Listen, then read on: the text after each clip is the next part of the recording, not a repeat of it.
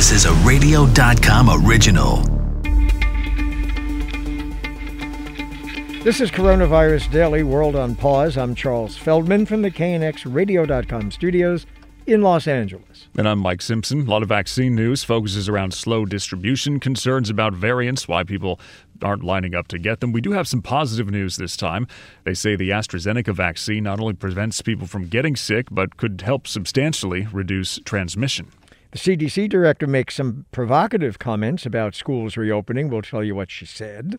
Doctors might be more reluctant now to offer COVID testing to patients. We'll explain why later on. And we will check in with a COVID long hauler to see how he's holding up. If you've gotten your first vaccine, you might be excited. We'll tell you why you might not want to post it all over Instagram. The pandemic has disrupted Hollywood, and now it's impacting the awards season. And the Super Bowl is Sunday, the pandemic making it one for the history books. Let's start with the AstraZeneca news. Dr. Paul Sachs is clinical director of the Infectious Disease Clinic at Brigham and Women's Hospital. Doctor, the news is promising. What is it exactly?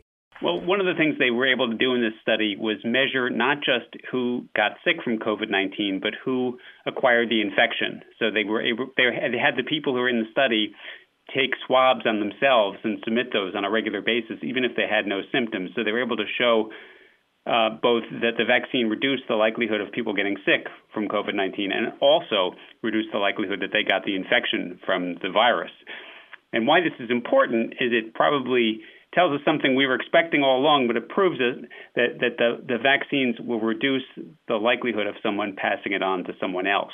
Doesn't eliminate the risk, but it reduces the risk. How close are we to saying that? Is there more study out there that needs to be done? Well, I'm going to tell you that I've suspected that this would be the case for a while because most of our vaccines do this. They do reduce the risk of people passing viruses and bacteria on to others, but not all do. So it's good to see this evidence. So I think the take-home message is that the vaccines reduce the risk. They don't eliminate it. And while cases are still very high, as they are right now, people should still be careful, wear a mask, social distancing, etc. Now, I took note that twice you used the plural. You said vaccines, and of course the study is just about one, the AstraZeneca one, but are you fairly confident that, say, the Pfizer and Moderna ones, which, as you know, are very different technology from the AstraZeneca one, would do the same thing? Well, we only have preliminary evidence from those. In the Moderna study, they did a baseline swab in people who entered the study, and they did it again at week 4. And this is before the vaccine, of course, had full chance to kick in because the booster dose hadn't been received. And already by week 4, there was a lower rate of positives in the people who had no symptoms at all. So that suggests that these vaccines would do it also. It's not proof, but it suggests it. So overall, I'm optimistic that this will be the case. And then I want to bring up again that there are other vaccines where, in fact, the entire reason we prescribe them is to reduce the risk of transmission. If you all know about the school entry requirements and the rubella vaccine, I mean, the reason we recommend that vaccine is so that kids don't pass it on to pregnant women. So anyway, I think this is good news. I hope it's recapitulated in other vaccine studies, and let's just see what the data show. Dr. Paul Sachs, Clinical Director, Infectious Disease Clinic, Brigham and Women's Hospital, and Professor of Medicine, Harvard Medical School. We like good news. The new CDC director says schools can safely reopen even if teachers aren't vaccinated, but is she right? The teachers' unions seem to think differently. Do they have a point? Dr. Jennifer Blumenthal-Barbie, Associate Director of the Center for Medical Ethics and Health Policy at the Baylor College of Medicine. So, Doctor, what does the medical data suggest about the school reopenings? So I'll first qualify by saying I am a medical ethicist. So I think about this topic a lot from the ethics perspective, but I have reviewed the CDC view on this. And I think the reason this is coming out now is there was a pretty major publication on this topic last week, published in the Journal of the American Medical Association. And they collected data from over 13,000 school districts, some of which were fully back in person and some were hybrid in the fall. And they looked at a bunch of different cases or examples and data, and that's how they reached their conclusion that there's little evidence that schools have contributed to increased community transmission. And a couple of examples they gave that really stand out. For example, they looked at 11 districts in North Carolina, with over 90,000 students and staff, and they found only 32 cases of infections that were acquired in a school.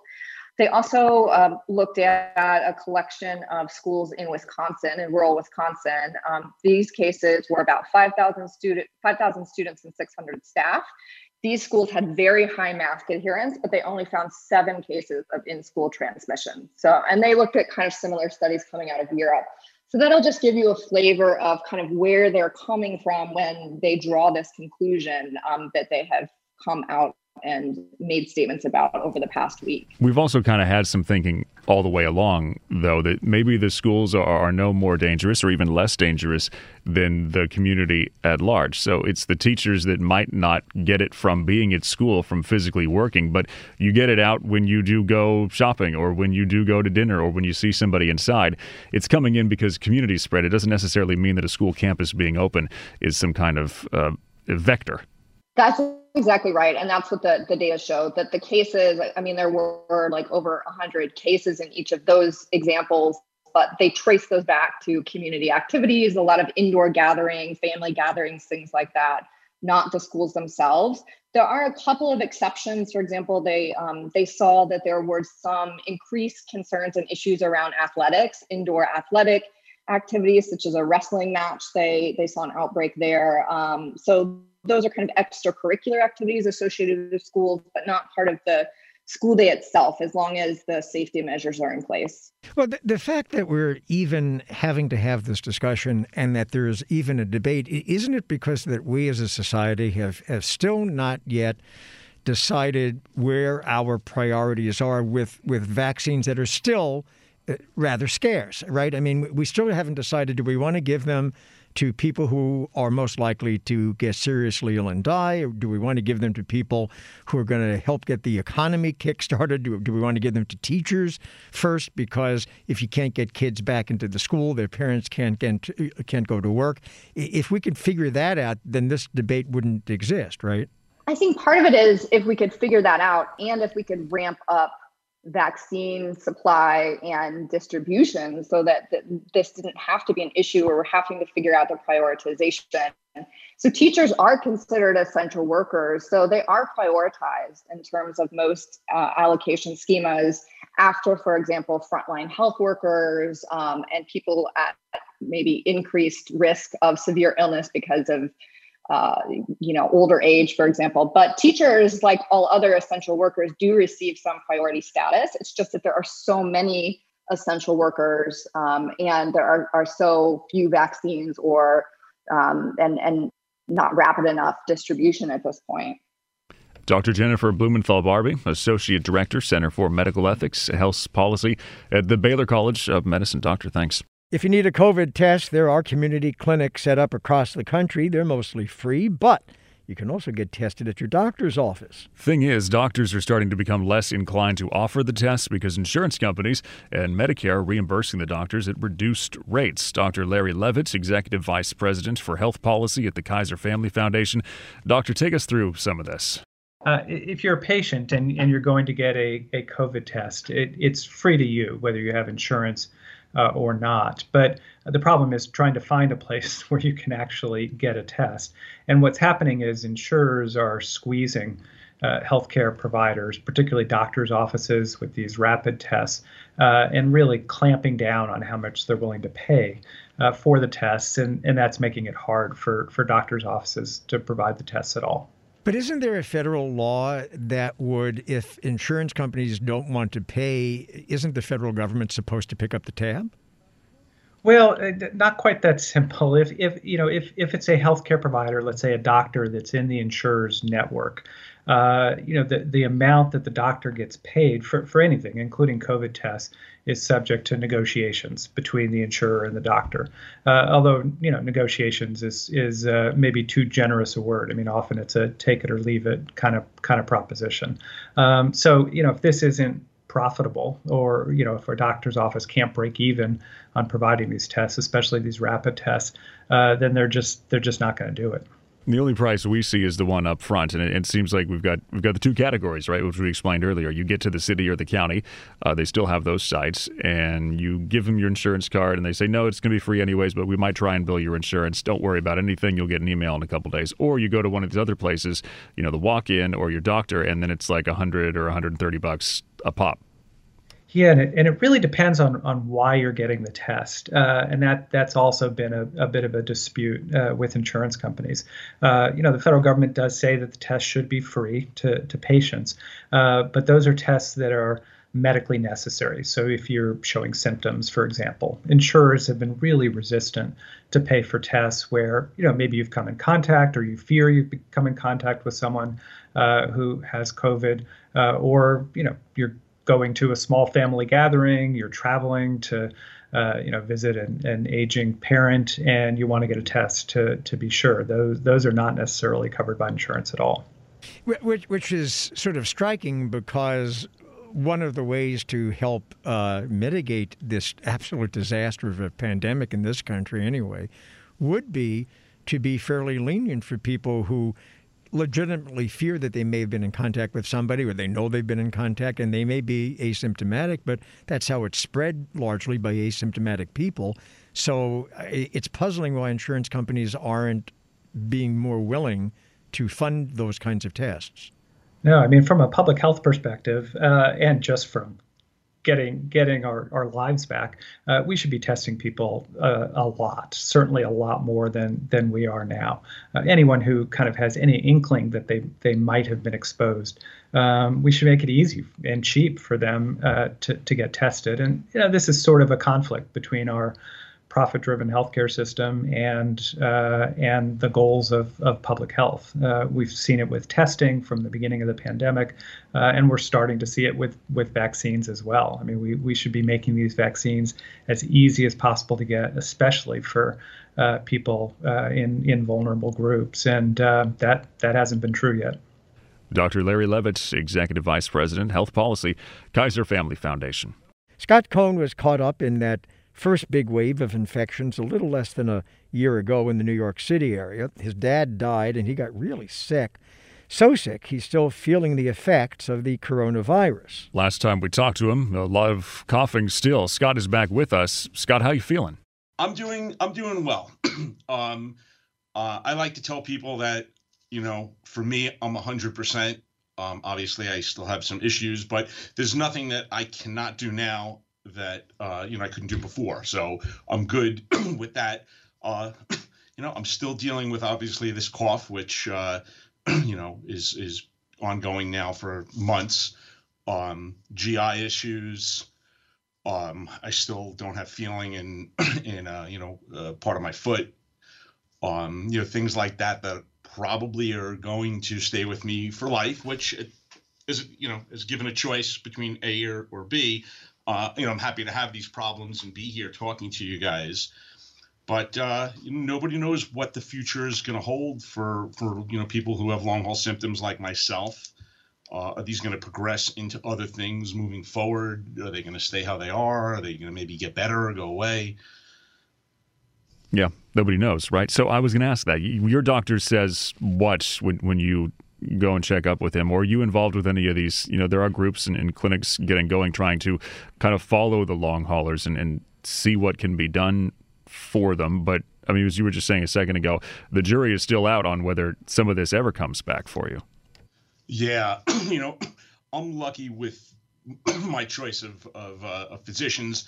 I've been most of my adult life involved in emergency medicine. So the doctors that I deal with really are specialists, and they're top in their respective fields. I'm lucky for me that two of them out of the three or four, their family members are actually scientists and researchers working on COVID vaccines and COVID itself. So I'm getting a lot of information from my physicians back and forth. And I'm involved in a lot of the surveys as well. That hospitals and clinics and even the CDC and whatnot's putting out.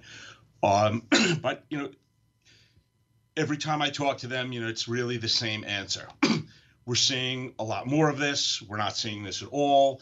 And at the end of the day, we just don't know.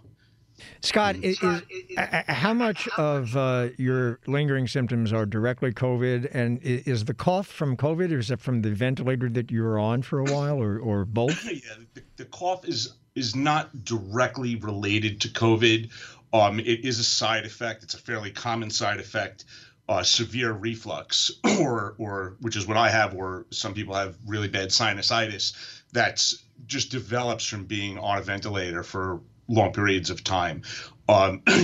This is just kind of, if you imagine a cut on your elbow. Every time you move your elbow, you open that scab. For me, it's on my vocal cords and my my trachea. So every time I talk or do something, it kind of opens it up again and heals, slows down the healing process. I'm sure people are wondering, you don't cough does it wake you up when you're asleep, or can you sleep through it and not have to cough 24/7?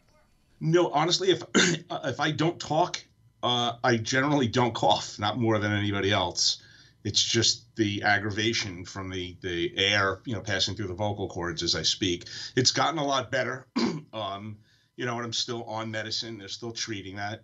As far as the GI issues, it's one of the larger symptoms that people are complaining of, but they don't know they don't know how to stop it. They don't really know 100% why it happened. It's a vascular virus, and it can do anything.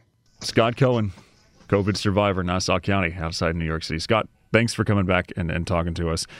We're glad that, on the most part, you are feeling better. You can do what you did before. Coming up after this short break, you might want to think twice about posting certain vaccine pictures on the internet. People who get a COVID vaccine shot the first time get a card. They need that card to get the second shot. Some people so happy about it, they post pictures of the card on social media. WBBM's Cisco Cotto talks to Adam Levin, founder of Cyber Scouts, about why that might not be a good idea. It's a bad idea because in order for someone to masquerade as if they are you, they have to know you. And one of the ways they know you is by following you on social media, seeing what you post. And when you post things that have your full name and your birthday, as well as information about where you got your vaccine, that gives them little pieces of the puzzle that they can combine with other information on your social media posts. And as an example, in Great Britain, people were caught selling fake vaccine cards on eBay and TikTok because they were able to see what people posted and then make fake representations of them that looked real enough to get people in. So these are the kinds of things you really have to be careful of. There was a story a few years ago that at the Democratic National Convention, one woman was so excited about plans to improve Medicare that she basically put her Medicare card up smack in front of the camera lens. And these were the days when your Medicare number was basically your Social Security number in a letter. And then you have young people who post, I just got this credit card, I just got this debit card, look at my new license. And they don't realize that these are ways that you give hackers and identity thieves the information they need to wreak havoc in your life. Kind of naive, right? Where people, they're just not thinking about it. They're excited in the moment, and they're not thinking that there might be bad people who get these pictures. Absolutely. And again, hackers succeed on distraction. And so when you're really thinking about something, you're joyful about something, you might click on the wrong link, you might take the wrong picture, you might show different things that are in your home and by mistake also your home address. And if you don't disable location services on your phone, you might actually have that information on the digital photograph. So now they see what you've got, where you've got it, and they can figure out what to use to take it from you and haul it away. So what are some safer ways to do this? If you want to celebrate online with all your friends, what are some safer ways to do it? Well, the safe way is just to say, I'm very excited. I got my first shot of vaccine. You don't really need to show them your card. And remember, any information you give could give somebody the opportunity to launch a phishing attack against you looking for more information. So if you say, for instance, I just got my first shot, they may contact you as if they're their state health authority, or your municipal health authority and say, oh, by the way, we've moved up your second shot. Please click here for the details. So again, less is more. Just like on social media, I always say to people, lie like a superhero. I mean, Clark Kent doesn't running around posting that he's Superman, nor is Bruce Wayne about Batman. And it's the same, even just questions and answers on security questions. They don't need to know your mother's real maiden name. They don't need to know the real high school that you went to. The key thing is be creative, but don't be so creative you can't remember. It's an understatement to say that 2020 was a down year for the TV and movie industry. Well, the Golden Globe nominations came out, and they're being slammed by most critics. Steve Pond is an awards critic, pundit for The Wrap. So, Steve, were there more misses than hits over this weird year? Well, in a way, it's kind of nice that in a year in which everything is turned upside down, we still have the Golden Globes to make fun of, because there's Yay! It's the one constant that in this last year. Yes, I mean, gather around your radios, everyone. Yes, they still make dumb choices. And they try sometimes to move in the right direction. Last year they heard that they didn't nominate enough female directors, so this year they nominated 3 of them at once when they'd only nominated 7 in the first 77 years. But then they forgot to nominate movies by Black filmmakers. It's like, oops. So will you get into trouble if you sort of give us your view on some of the real stinky ones that they ended up giving nominations to? No, I mean, for me, there's the one absolute jaw dropper. It's like, it's really rare when I hear a batch of nominations for a major award and I have to look up what one of the Best Picture nominees is. But for Best Musical or Comedy, they nominated a movie called Magic. I had never heard of Magic. So I quickly did some research and found out that it was directed by the singer Sia. It was released in Australia. It got terrible reviews. It's apparently offensive to autistic people. Wow. It's coming out next week on IMAX for one day, and then it's going to VOD. But, it's what knocked out On the Rocks and the 40-Year-Old Version and Emma and I mean, hell, Eurovision Song Contest and Bill and Ted Face the Music would have been better. So that's and that's the movie that kept Meryl Streep from getting her 80th Golden Globe nomination because Kate Hudson came in and got it instead. Anything good? What should we celebrate? Well, I think you can celebrate the fact that even the stopped clock is right a couple times a day, and they nominated some good movies. I mean, I think that Nomadland and Trial of the Chicago 7 and Mank and all of that are good. Promising Young Woman is a pretty adventurous choice for the Golden Globes, so good for them on that. Okay, but here's what I'm kind of wondering about, and we were talking about it at our morning meeting for planning the show. Going ahead, what are they going to do this year for the Oscars? I'm in the Directors Guild, so I get the sort of daily deluge of screeners to watch. And I keep opening up the package, looking, and I'm thinking, what is this? I'd never heard of it. I haven't heard of half the people in these movies. I read the description and I go, yeah, I don't want to watch that one. What are they going to do for an Academy Award? It's going to be the Netflix Academy Awards this year. Wow.